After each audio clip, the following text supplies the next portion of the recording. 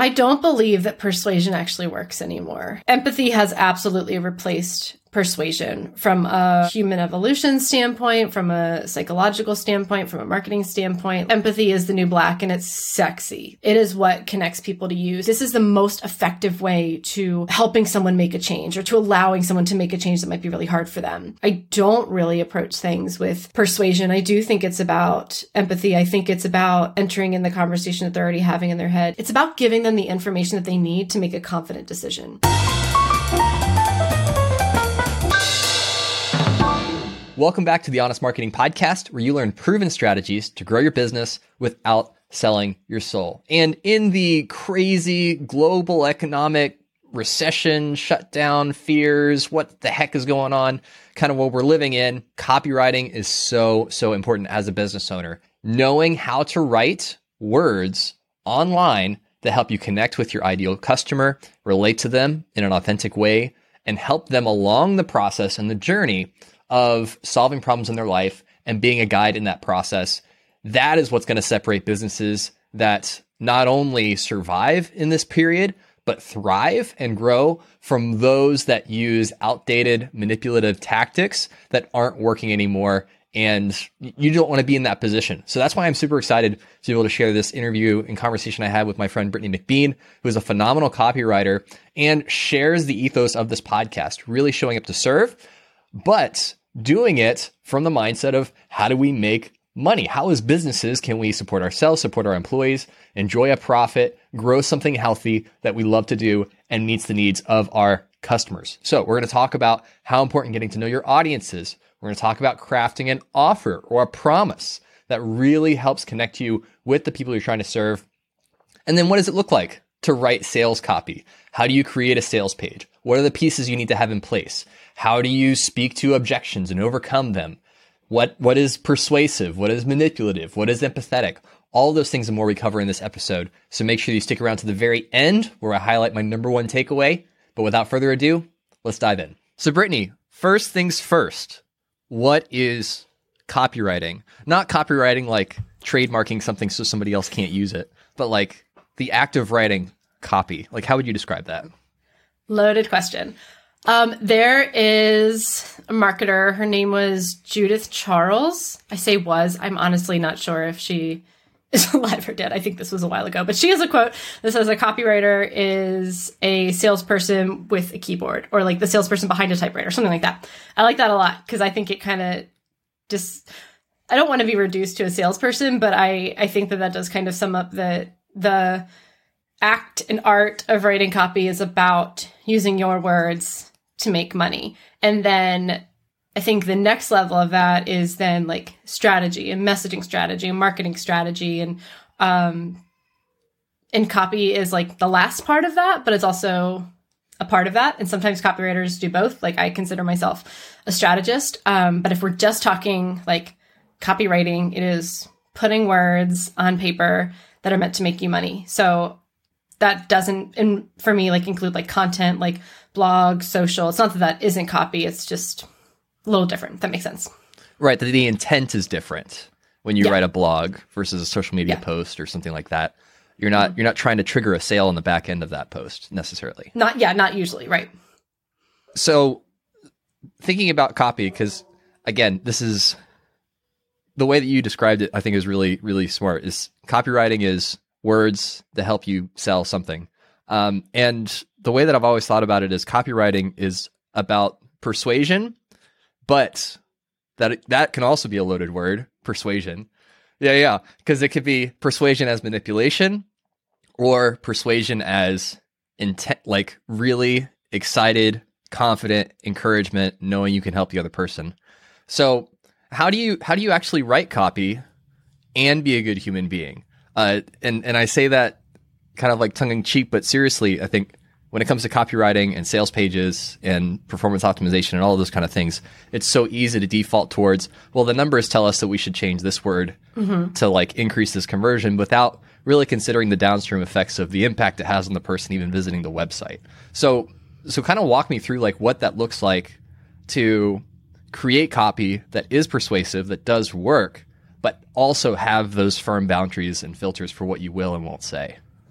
Yeah, I have a lot of thoughts on this, and I'll just let you ask questions and we can get as detailed as you want, because I do think that there are some very specific, like tangible practices you can do or not do, but from a high level, and I know you've talked about this in some of your other episodes with some of your guests, just like how things have changed. We look at the Mad Men era of the 50s, and then everybody's got money and we're all spending it in the 80s, and there's just, we've seen a lot of like variations on a theme, and I think that theme has ended and a new one has popped up, and what worked didn't work, and it's not because we now need to try new things and manipulate people differently. It's because our audience is really smart. They've gained a degree of critical thinking about their advertising. They're a little more aware of what goes on in the capitalistic machine. Not everybody, but a lot of people. And also we have more options, so they can be more discerning. So I don't use a lot of old school tactics because they just don't work. And I think that's where it's easy to do like, not this, but that, right? Like that's a little easier. But talking from a more high level strategy perspective, how we come up with the words that do make money. And I'm a launch strategist and copywriter, so I work specifically on like funnels and launches of digital products, courses, group programs, masterminds, like that whole like online business world. And it's very, very different than like e-com or selling a product or something that's either like a lower ticket decision, a lower risk decision. But the copy we write converts really, really well, usually 2 to 3 times industry standards. And I think it is because, not that I'm like the smartest, best copywriter in the world, but it is because the approach is not copy first. So when you're looking at a marketing strategy, whether it's a campaign, whether it's a brand, whether it's just a product, whatever, when you're trying to figure out your messaging strategy, copy is the last thing. So it's always audience, offer, copy. So audience is first and the most important thing. It is more important than your offer and your copy. Then offer is more important than the copy, and the copy is last. So we say that copy is usually can contribute to like 20% of the success of your marketing. Audience is 40%, author is 40%, and that gives you the totality of your conversion. So what we like to do, when I say audience, there's a couple different ways of looking at this. So one way to describe that like formula of like audience, offer, copy is list, offer, copy. So the actual people looking at your offer matter more than the offer, and then the actual offer matters more than the copy. The reason I say audience is because it's not just about starting with the right eyes on the page. It's understanding who those eyes need to be, and then reverse engineering everything from there. So when we're writing a project, typically I'm delivering, a funnel with well over 100 pages typed and copied, because it's a top to bottom, Facebook ads to reg page to all of the thing to long form sales page, email sequence. We're starting in the research, and it is all external. Like, yes, I study my clients, brand voice and their values and their priorities and their offer and their story. Like, that is important, but not nearly as important to the audience. So I tell my clients, like, I'm an asset for your business. Like, I am going to deliver you things that can make you money even after this project, but I'm your audience's advocate. I'm not your advocate. Not here. Like, I'm here to make you money, but I'm not here to say what you want to say, right? It's a balance. Obviously, I'm collaborating with them. I have a great relationship with my clients. I'm not like forget you, I'm doing what I want. So starting the process is we're diving into the research, and we're studying the audience and really understanding on a very like deep and nuanced level who they are, what they're actively experiencing, what they have experienced in the past, what they've tried in the past, all of these things. It really goes 5 layers past your avatar. Like, I'm like, we're not talking to emojis here, like, or like Sims characters that are just like standing still and bobbing, right? Like, they're not avatars, they're people. And so it's listening to them and getting that critical mass of information. So we're not just looking at anecdotal evidence, or we're not just listening to one person being like, I'm changing everything, right? It's like getting that data at mass, analyzing it. This is obviously something like we do it. I don't necessarily think every business owner can spend time doing this, but letting those patterns rise to the top and understanding like what are the top things that most people in this audience are actively expressing, struggling with, wanting, frustrated by, jaded by, let down by, all of those things, not so that we can like twist a knife, but just understand them, right? And be able to meet them where they are. So then we look at that and then we say, okay, next is offer. Right? Like we got audience. And so we know that these are the people we're talking to. We have clarity. We can actually look at the pie charts of what's going on with these people and then run the offer through that filter. So then we're looking at whether that offer is our website, because that encompasses like our whole brand, whether it is like, all right, we're really trying to get people on our blog. We're trying to get people on our YouTube or we're usually a product that we're trying to get people to buy. Right. So then we say, does this offer actually meet them where they are? And we optimize it through that lens. So rather than like, these are the things that I'm the most excited about, these are the things that took us the longest to put together, these are the features that like me and my team nerd out about, are those features important to them? What, like, if you look at the top things they're struggling with, what are the things in your offer that are actually going to like address that first, like lead with those? The other stuff can like, doesn't need to find its way into copy. It can just be there, right? Or like, we don't need to use the technical jargon if they really just need to know like this water bottle's powder coated so you don't drop it. Cool, great, wonderful, right? So it's optimizing the offer, whether it's optimizing the positioning or actually changing the offer. Like for my clients with digital products, a lot of times we're saying like, take out this extra information. It's actually really confusing, overwhelming, or restructure this differently, or add in PDFs or add in the audio so that it's more accessible, whatever. So then you know your people, then you've optimized your offer, and then you go, okay, we're going to write the words to those people about this offer that they're actively asking for, and the copy becomes a lot easier. And then once you do the like audience offer copy process to get your copy out into the world, then when it's time to optimize, like you said, like looking at your sales page, you don't start optimizing the copy because you already wrote the copy based on what the people were saying. You go back and you start all over again and you look at your list. Is it the right eyes? Like, have I got the right eyes through this funnel? Are these the right people that we're speaking to? If not, leave the copy there. Let's go optimize the audience. Let's change our targeting. Let's whatever that is. And then you kind of start the process all over again. So that was a very, very long-winded way of saying copy is really important only if you've done the other stuff. Yeah. Well, and I love that you laid that out because now we can walk step by step through kind of like a holistic approach and process to, as a business owner, as somebody who's on the marketing team, thinking about writing persuasive copy. And I want to start at the end there because there is this natural inclination to think, if I just discover the secret words that magically generate more profit and put them in the right order, in the right color, and make the button the right size, all of my problems go away, right? And it's a very easy trap to fall into. It's like, oh, well, that's the easiest thing to fix. We'll just change these words, we'll change these sentences, we'll change the structure. But like you said, if people are coming there and they're not the right people, or if they're not even connecting with what you're trying to offer them, there's no secret chord that David plays to the Lord that's going to save your sales page. Nope. I mean, copy formulas are a great place to start when you're trying to like structure something. I think a lot of them are outdated, and a lot of them, like even the most popular one, PAS, problem, agitate, solution, like it is dependent on you twisting the knife in someone's trauma. Not a fan of that one. Like not, but copywriting techniques are great if you're not feeling super skilled or strong or experienced or knowledgeable in that area. But it's kind of like a spork. Like it seems like it's gonna like fix all your problems, but it breaks really easily. Yeah. So let's go back to the beginning, talking about audience and really optimizing that part of the process. What are some of the things that you do when you're trying to get to know somebody who would benefit from the business that you've been hired to write copy for? Because I think that's a valuable skill, regardless of whether you're writing copy or not.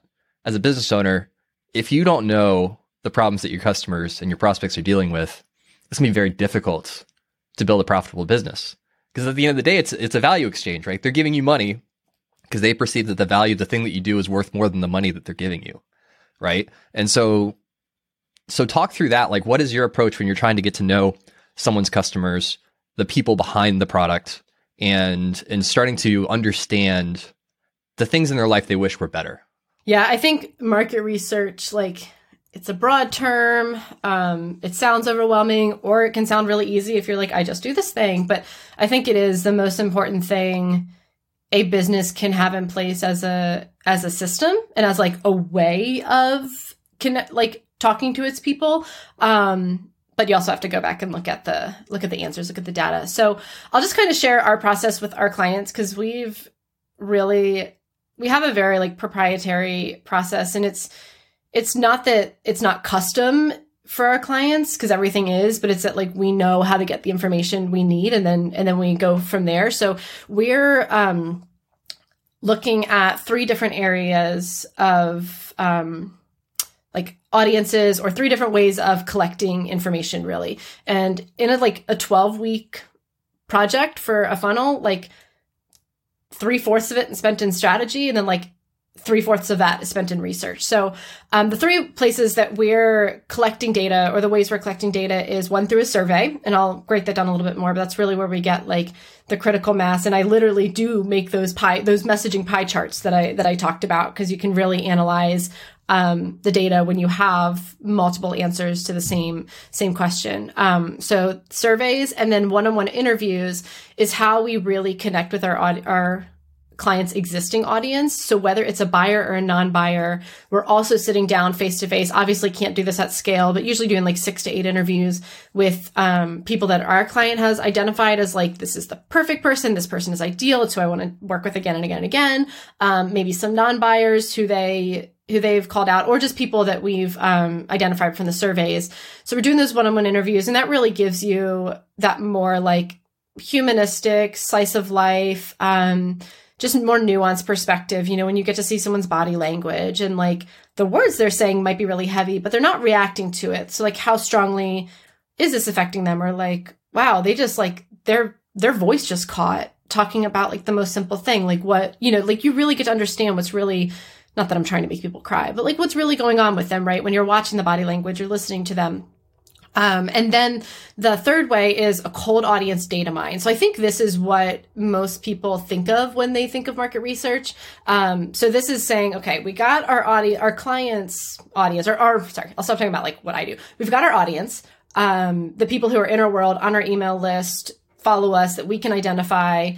What are the people saying? What conversations are they having before they're in our world? That's both top of funnel, like information and messaging that we can grab, and also just kind of understanding the market a little bit. So when you're doing the cold audience data mining, you're not diving into your existing audience, but this is where you are reading those Amazon book reviews, looking at Facebook groups. Everybody says go into a Facebook group and do a search or whatever, or like ask a question. Great, that works. Just know that that's for like cold audience. Podcast interviews, YouTube comments, blog comments, Reddit forums. There's a gold mine out there in the internet where people are talking about their problems. So you could pick, as a business owner, you could pick one of those things and get a ton of information. Just know where that information is going in your funnel. But when we look at all 3 of those together, we're able to put not just the messaging hierarchy, not just like the things that we're leading with, the things that we're using to optimize the audience, but then where the messages go in the funnel to really like enter the conversation people are actively having in their head at that point in the funnel. So I'm happy to dive deeper into any of those, but those are the 3 areas that I'm specifically looking at. So it seems like you're kind of casting a wide net to gather a lot of information, and then you're filtering the useful stuff and saying, okay, this is really good, or this is a trend, like 2/3 of respondents all said this, so that's most likely the key thing that people are dealing with. What are the other things that you're looking for when trying to identify messaging points or things that are going to be really valuable for crafting the offer and writing the copy to connect with those people? What are the kinds of things that you pick up? What are the kinds of things that you look for to kind of like bookmark and say, okay, we definitely want to say this. We definitely want to address this. We definitely want to speak to this. Yeah, it's really hard not to approach data gathering with your lens and your perspective. Like it's really, really hard to be objective. And so one thing that I think it's really important to do is to make assumptions and then completely abandon them. Like you cannot be doing confirmation bias research.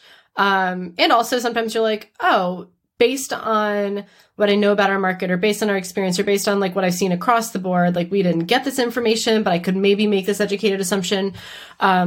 But, you know, like you said, like you laid out just the difference between trends versus something that's really interesting. I might see something that's really interesting, and then that's like the only thing that sticks out in my head the whole project. And like, you got to let that lens go. So, I think we're able to find a balance of both. By the surveys is honestly, I think, the most helpful place for me to approach it objectively, because what we do is we'll ask very specific questions addressing those things that I mentioned in the beginning, just what's going on in their life, what they're feeling, what they've used before, what they're actively struggling with, what's like happening right now.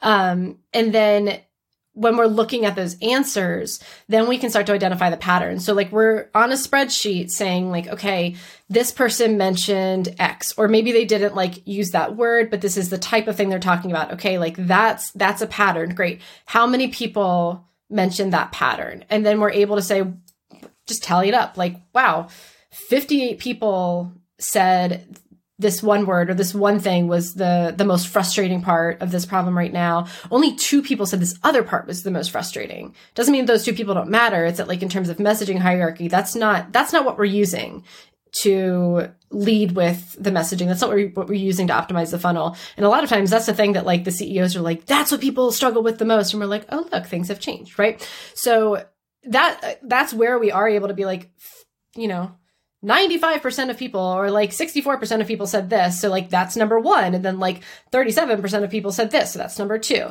And then when it comes to looking for those like really interesting, like juicy pieces, we have a whole spreadsheet just called like sticky copy. And that's when the words somebody used, how they describe something. I mean, people on the internet are brilliant. Like I read Amazon reviews. I'm like, you're a better copywriter than I will ever be. Like, I recently got a robot vacuum, and I bought it because of the reviews. I was like, my people use this. Like, these people are witty and sarcastic. I need to get this vacuum.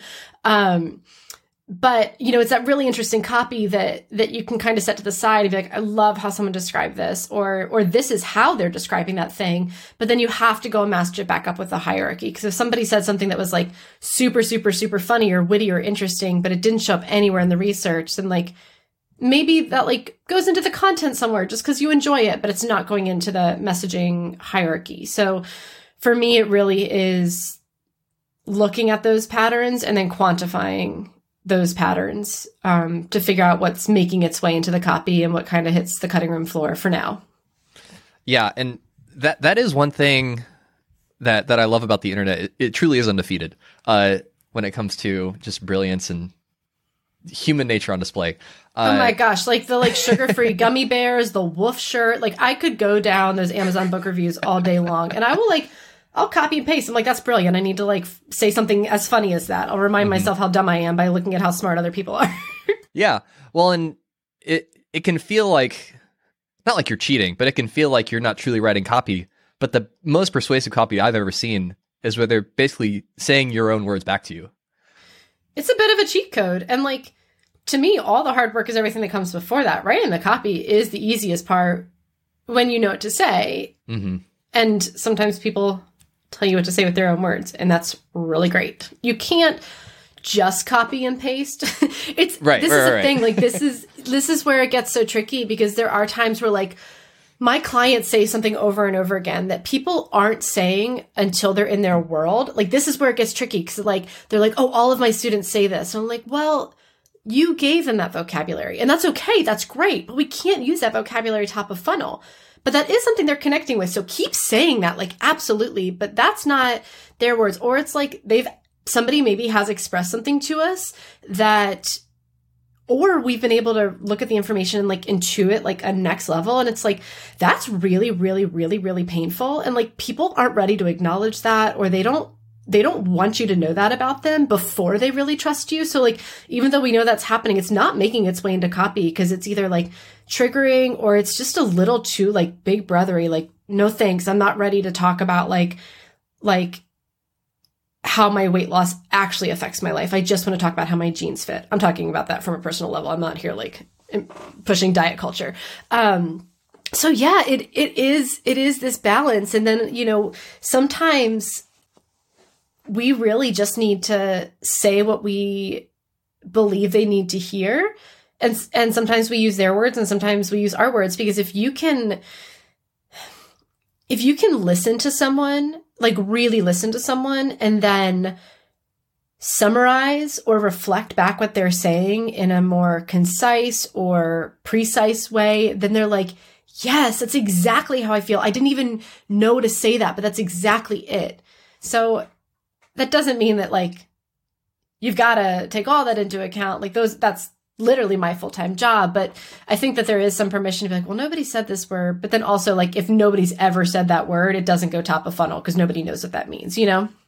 Yeah. Well, and I want to kind of like pull in that string a little bit about connecting with your customers at that level, because I think when it comes to a business sense, there can be this veneer of professionalism of like at an arm's length, I'm a business, you're a prospect, and it's very logically oriented, right? Mm-hmm. I sell a widget and you need a widget, so let's just make this happen. But what you're really speaking to is approaching sales and marketing from a stance of empathy. And you as a business embodying, here's the word, embodying something that can serve and help a human being, another complex person with all kinds of things going on, right? And then it's not just this one thing that you solve that they need. There's so many other things going on. So when you are thinking through audience, offer, copy, like how do you really embody that mindset without it just being like, hey, let's all throw a pity party together, like still having that position of like, I actually can help. I can step in and actually make this better for you. But I also want you to know that I understand and relate to you on a personal level. How do you strike that balance in your approach to empathizing and then also in writing? I don't believe that persuasion actually works anymore. And that's never, and it doesn't mean like I think when you say that word, I think we mean the same thing, but I think that a lot of times we're like, what's going to persuade people the most? You know what I mean? Like, empathy has absolutely replaced persuasion from a, like just human evolution standpoint, from a psychological standpoint, from a marketing standpoint. Like empathy is the new black, and it's sexy. Like it is what connects people to you. So I kind of have this working theory, and I try really hard not to present like my anecdotal evidence or theories as fact, because unless I've done a peer-reviewed study, which I'm not going to be doing anytime soon, like it's not fact. But my husband's a therapist, and he specifically, and therapists are not there to manipulate you. They're not there to make you change or make you do anything. And they're really not there to give advice. If your therapist is giving you advice, you have a bad therapist. But he specifically, he works in substance use and trauma and addiction. And he uses a modality that is really a way of having a conversation with someone that helps them figure out what they want, that draws out their values and their priorities, and then helps them make a plan to change based on that. And so when he started learning this, I was like really confused. Like I was like, based on research, like actual research, not my idea of research, like peer-reviewed actual studies in the therapeutic world, like this is the most, and it's very empathy-based. Like this is the most effective way to helping someone make a change, or to allowing someone to make a change that might be really hard for them. And a lot of times our buyers, clients, students, audiences are like actively seeking out making a change. And this entire modality is completely antithetical to telling people what to do, to manipulating them with their emotions, to believing that you know better than them. And yet to tricking them, you know, to pressuring them, to persuading them, like they literally tell you like persuading someone is the fastest way to destroy this process, this change process. But then I look at like the 6, what are they called? Like the 6 weapons of influence, you know, that we all use: the urgency and scarcity, the social proof, the law of reciprocity. And it's all about manipulating someone. Like if I tell someone, I'll give you this, then you feel obligated to give me this. That's manipulation. But that's what most of our sales tactics are still based on. So I kind of had this crisis of like, wait a minute, this is what research says like actually works with people who are wanting to make a change. And it's actually faster and easier and better and in their best interest. But like, this is what all the marketing says and all the, the advertising knowledge that we have, like, where's the disconnect? And I was actually like workshopping this with my husband, and he was like, well, like when was all of that stuff written? I was like, well, honestly, mainly the 50s, like Mad Men, and then kind of like revised in the 80s. And he was like, okay, well, what were they selling? And I was like,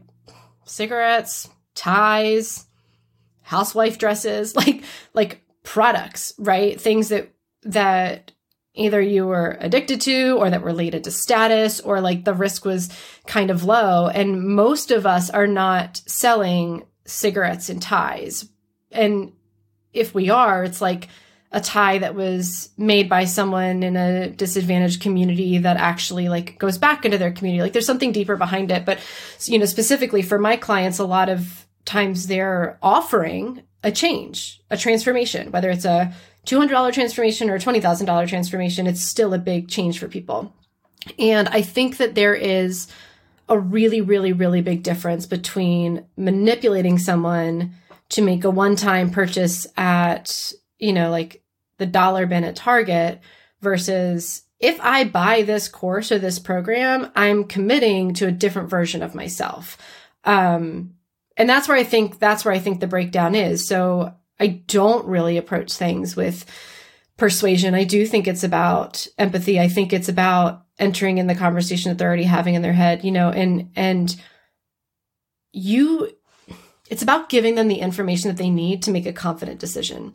So when we say like urgency and scarcity, I kind of think that's BS. I don't do it. I won't use countdown timers, my clients can do what they want. Like I won't use them in my stuff because that triggers anxiety. It triggers a fight, flight, or freeze response. And a lot of times you're going to have like refund requests because people are like, I didn't actually want this. I just like, my heart was beating really fast and I hit buy, but saying, hey, after this date, this pricing won't be available to you. If you'd rather wait, if you need to save and wait, you have that information. But if you want to save that money, this is the time. Or the cart does close on this date.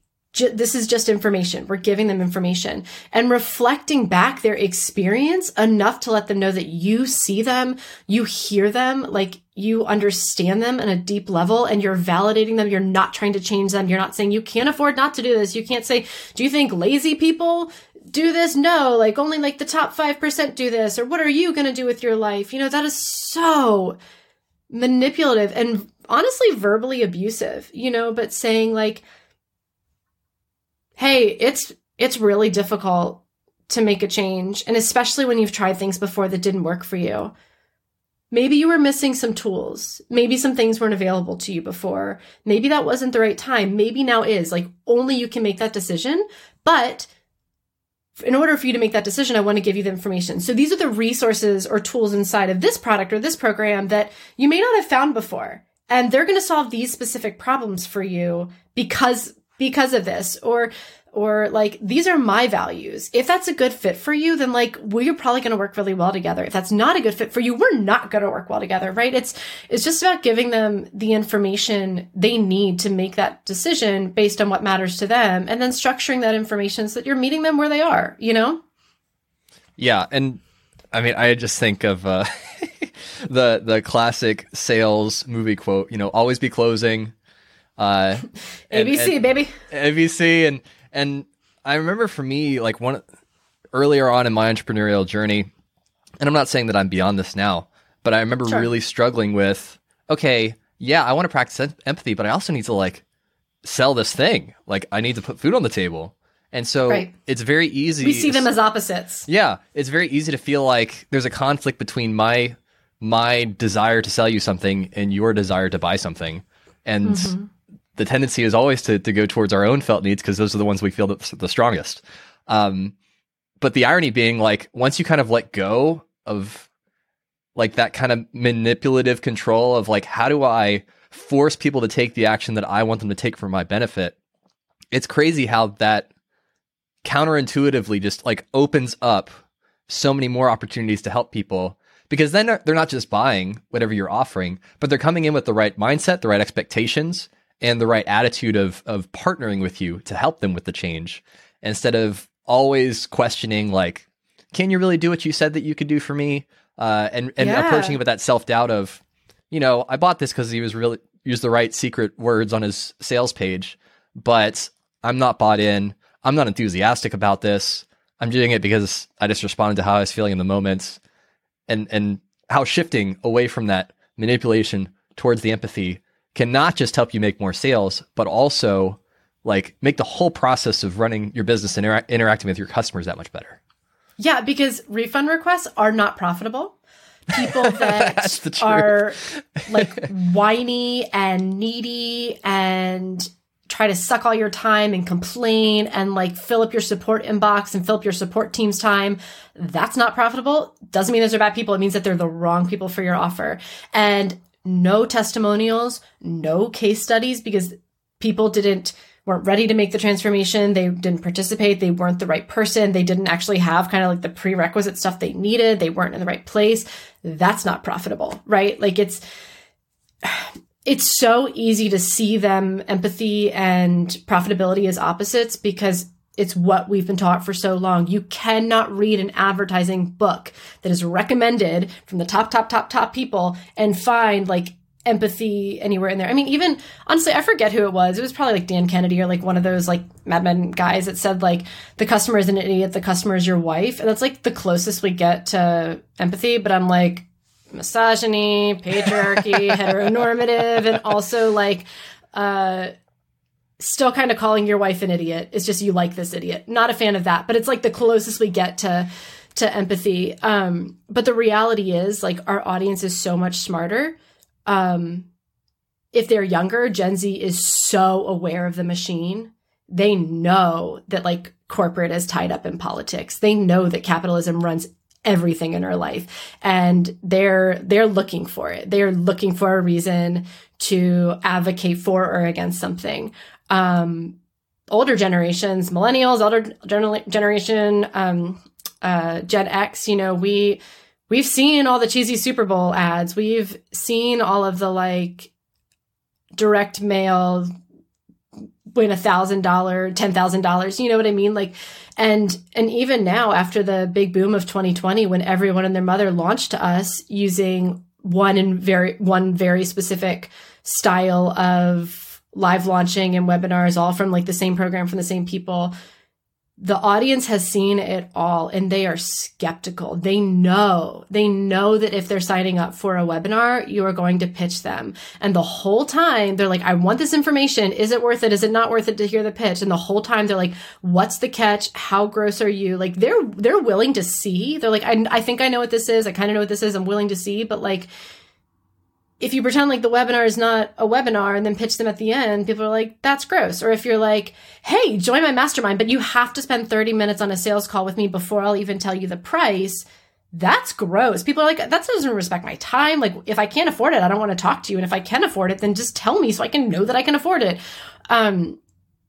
The amount of jaded that people are is so high that when you just speak to them like a human and just tell them the truth, this is when the cart closes. Hey, guess what? The cart actually doesn't close. So this may not be right for you right now. Or like the cart doesn't close, but this bonus goes away. Or like this bonus doesn't go away because you really need it. You're going to get it no matter what it's in the program. Like whatever that thing is, just actually telling them, hey, you're on a webinar where I'm going to pitch you. And also I'm going to teach you the thing you signed up for. Here it is. Hey, thanks for signing up for my email list. Just to let you know, I email you once a week unless we're like launching a program or marketing something. And then you're probably going to get like an email a day for like 7 days, but it's only going to be once or twice a year. And you can like opt out if you want. Just tell people what to expect rather than like trying to be the Wizard of Oz, pay no attention to the man behind the curtain. It doesn't work anymore. So it's not even that they're opposites. It's that like, turns out being a better human also makes better sales because people are smarter and the tricks just don't work. Price stacking, stop it. No one believes that your $500 course is actually worth $20,000 and out of the generosity of your heart, you're giving it to us for $5,000 or $500. No one believes you. You look like an idiot because you're trying to make an idiot out of us. not everyone is an incredibly deep critical thinker. I think that the capitalistic machine relies on us not being critical thinkers and relies on us pretending like values don't exist, or pretending like impact doesn't exist, or pretending like, I don't know, just kind of accepting things the way they are. And I think that that's something that like we as marketers are responsible for teaching people to do more. So yeah, some of the tricks will still work. There will be people who, have experienced trauma and get triggered and make a decision. There will be people who may not have deep critical thinking skills and are bought in, even if they end up really disappointed, but then they're just going to assume that that was them and not you. It's not you, Tony Robbins. You know what you're doing. I'm the idiot here, right? There are people with intellectual disabilities that are making decisions online because you've like triggered their cortisol, you know?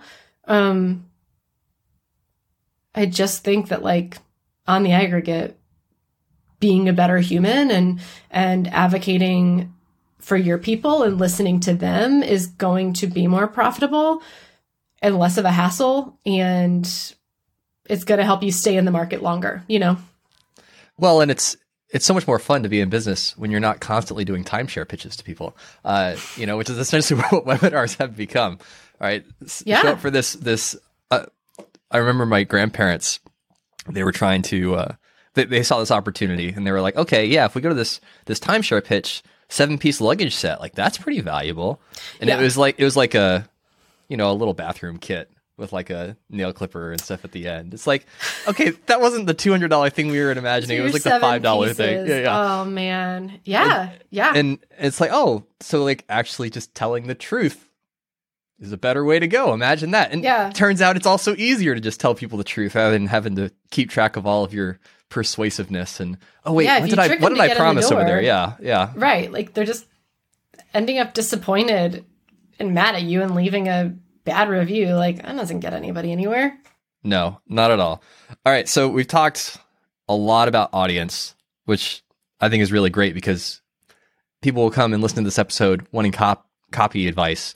And we're gonna. Oh my gosh! Do you mean we pulled the bait and switch? Yes, we did. We're the bad guys. We're the bad guys. So we're gonna deliver. We're gonna make sure that we deliver on some copy strategies now. Let's do it. So that way you cannot accuse us of doing the same thing that we're advocating against. So let's talk about sitting down to write copy, and let's assume that the offer, which is essentially the promise of what your product does for somebody, not that you sell timeshares or that you have a planner or a course, but like, what is the promise? What's the thing that you're saying your product can deliver for the other person? Let's say those two things are matched up well. When you're sitting down to write copy, specifically in a kind of like a sales perspective, what does that process look like? What's the mindset? What are the things that you make sure that you hit? How does that conversation unfold? And kind of what are the sections and the things that people need to check off to make sure that they're having a full conversation? Yeah, that's a really good question. I'm going to do what I've done and not start with copy yet, but I am going to answer your question. But like, once you have that information, then you do need to say, okay, what's the actual strategy? What are the mechanics? So like, for example, in my world, like, are we doing a launch or evergreen? And then what are all the assets? You know, are we using Facebook ads or are we just writing to our email list for all of our existing leads? Are we doing a webinar? Are we doing a challenge? Or is this like literally an email only launch? Like, what are the assets? Because then you need to figure out, okay, when I'm talking to these people, where are they? So that I can make sure that like, you're not saying, here's my message and like vomiting it all over your marketing strategy. You're saying, okay, if they're at A, how do I help them move from A to B? And then once they're at B, how do I help them move from B to C? It's like these little micro shifts rather than like, all right, A to Z, let's go. Like, boom, like that. I would like $15,000. Nice to meet you. Thank you so much. Right. So like, for example, if you're running paid ads to a cold audience, well, then we're specifically going back to that data mine, that cold audience data mine and saying, okay, we're pulling like our copy and our messages from that because they haven't met us yet. They're not in our world. Whereas like once we're writing to our email list, then we're starting to look a little bit more at that warmer audience. And it's like, have they been on our list for a long time? All right, let's look at like the buyers and the non-buyers and the one-on-one interviews, or like, do they just get on our list? So like, okay, let's look at those non-buyers and the cold audience and kind of like meet them there, right? So that's one part, is kind of laying out your whole campaign and saying like, what conversation am I having the large scale, and then where does that go at each point in the funnel. When we're writing a funnel, we always start with the sales page. That's the very first thing we write, because it's the longest piece of copy. It's the thing that happens right before a buying decision. I mean, the checkout cart really is, but like, that's where the messaging goes to live, like the heart of the copy, the heart of the messaging. And so, when I'm writing a sales page, I'm usually assuming that the people coming to the sales page are problem aware. 5 stages of awareness is a whole nother conversation. I have a YouTube video on it. I'm sure you have talked to your people about it, but that is like one of the most important tool belts you can have when you're writing copy, is the 5 stages of awareness. So break it down real quick. So Yeah. For anyone who's listening, doesn't remember what it is. Kind of break your down. Your people are basically in one of 5 stages of awareness. There's completely unaware, not a good place to spend your marketing time or money. There's problem aware, which means they are actively aware that they have a problem, but they don't know how to solve it. They're not aware of the solutions yet. If they're solution aware, they're aware that there are ways to fix their problem. It might be a book, it might be a free app, it might be your course, it might be a product, it might be a blog, right? But they don't know which one is best for them, or they have tried a couple, and they still, I'm like, this doesn't work. So solution aware, they're aware of a solution. Then when they are product aware, so that's the 4th one, they are aware of your specific product, and they are actively contemplating whether this is the right fit for them. Like, they are it's a more in-depth way of saying like cold versus warm, but they're much warmer. They're much closer to the bottom of the funnel, much closer to a buying decision. And then when they are most aware, they're on your checkout page, they're entering their credit card, they have basically decided that this is the right thing for them. They just haven't clicked buy yet. Is there anything else that they need to see to click buy to make that confident decision? So unless you're like, I am selling this to people who have been on my list and followed me for 10 years and heard everything I have to say, because people never hear everything you have to say, and you think they did because you've said it a million times and they still haven't. I assume that people are problem aware on that sales page. So at the top of the sales page, the headline is not promoting the product, because they're not product aware. The headline is speaking to their problem, or maybe even the solution that they're looking for if they're a little bit further down in the funnel. And then that really top quarter of the sales page is reflecting back the problem to them in a way that shows them that, like, we know how this shows up in your life. We can see this in like slice of life, not agitating the pain, not calling out their deepest trauma, just showing them, I see you, I get you, so that they're like, you see me, you get me, what else do you have to say? And then we're moving down to solution aware, and then we're moving down to product aware. And I think it's really, really, really important to describe your solution before you name it. Because if you say, this is the problem you're having, and that's why you need to try 0 to 110 days, they're like, what is that? But if you're like, this is a problem you're having, which is why a solution that allows you to start here and then gives you the tools that get you here, and then you have some support and mentorship, that's going to allow you to get what you want. By the way, I've created that thing for you, right? Then it's like 0 to 100. I don't know what we're doing. 100K, 100 miles. I don't know. We're getting to 100 of something, right? It's a good number. It's a good number to shoot for. Yeah, it's great. Cause it could be like, I can make $100. I can walk 100 steps. Can't do 100 miles. But then we're doing a bit of a product tour where we're laying out. Now we're getting into more details.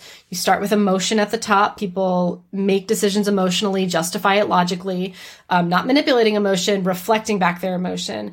Then we have a bit of a product tour, which is like, this is what your experience is like. These are the features that will really be meaningful to you, that will really aid in the transformation you're looking for. And then we move into the call to action and the social proof. And this is what it looks like for other people, both the minimum viable win, the average win, maybe a big possibility, but that's not the only social proof you have on it. I know that's really important to you as well. And then we're moving into those details that mitigate risk, that provide the social proof, that allow them to click that call to action button, your guarantee, all of that stuff. That's why that's at the bottom of the page, because then they're interested. They're like, I think this is for me. Prove that this is safe, right? So that's the sales page. And then once we have that core messaging there, it's also because it's specifically for us, like, because it's the most copy, I want my clients to be like, yep, love this, great. Or like, no, hate this, let's change all these things before we write everything else. But then we just go and disseminate. And then we say, okay, like if sales page is step D, what is step C? What is B? What is A? Let's back it up. Let's write those top of funnel ads. Let's write the show up email or the warm up emails or the pre-launch emails, whatever, that will get them to the sales page. And let's write the launch emails that honestly, launch emails is just dissemination of the messaging on the sales page, because it's just like diving deeper into the little points on there. And then the checkout card is just one of those final, risk mitigating things. So specifically for what I write, that's how I think through things. But I think that also translates to when you can look down and say, what is the actual customer journey? What are the assets, like the physical assets that they're encountering? How can I disseminate the messages to meet them where they are? And then thinking about those 5 stages of awareness and just making sure that you're kind of moving through those so that you're not giving the 30-day money back guarantee in a Facebook ad. Why do they care about that? They don't even know what you're selling. And you're not like, you get 500 videos of when they're like, I don't even know if I like you, much less if I want to see your face 500 times, Right. Yeah. But when they're like, oh, I really like you. Is this different than that other course? Is this different than that free app? Like, oh, you give me templates and spreadsheets and downloads? Yes, please. I will take those. Right. Did that answer your question? I know it wasn't like, use this word here, but I think when you've done the research and then you think about it that way. It's the answer we need, right? So again, it's very easy to be like, oh, if I just put the word secrets in here somewhere, people will discern that I have secret knowledge, that once they give me their credit card, I will give them secret knowledge. But little do they know, on the back end of that is an upsell to this super secret knowledge that is only for my mastermind. So I think that can be the tendency when you think about sales copy versus let's have a full conversation with this person, starting with where they are, guiding them through those stages of awareness to the place where they actually not only recognize there are solutions to the problem, they actively want to solve the problem, and they feel good about actually pursuing a solution to this problem. And it's not coming from a place of manipulation, but an eagerness to make their lives and themselves better. And it's self-driven motivation versus let's manipulate this person into typing in their 16-digit credit card. Now, one thing I want to ask you, super technical, how do you use an FAQ section on a website, on a sales page? Is that love that question? The junk drawer, or is it, nope, hey, these are questions that come up over and over again, or is that another opportunity to speak to the person? Because I've seen people use FAQs as like, okay, well, here are the other questions that we get frequently.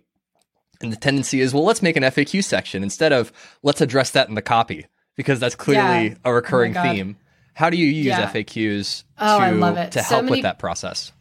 So many people are like, okay, FAQ, like, what course program do you use? No, stop it. No, nobody cares, right? So I actually think FAQs and social proof are really similar. We have a tendency to put them on an island and to think of them very technically, whereas they are strategic and need to be strategically placed in your copy when people are actively like asking that question, needing you to actually back up a claim that you made. So with FAQs, like on my website, I actually have them in a couple different places. Like I have them in the about section. I think it's a new website. I'm still trying to remember. I have them on like the services page. Like when people would be like, oh, I have a question, right? Like something is popping up. The sales page, they are in the second half, but they're not like the last thing. And it's not a throwaway. You're not answering. Here's the thing. If you have a lot of support requests about user experience, about technical stuff, like support requests, that's not an FAQ. You haven't done your job. If they're like, I don't understand. Is this a self-paced course? Are you live with us?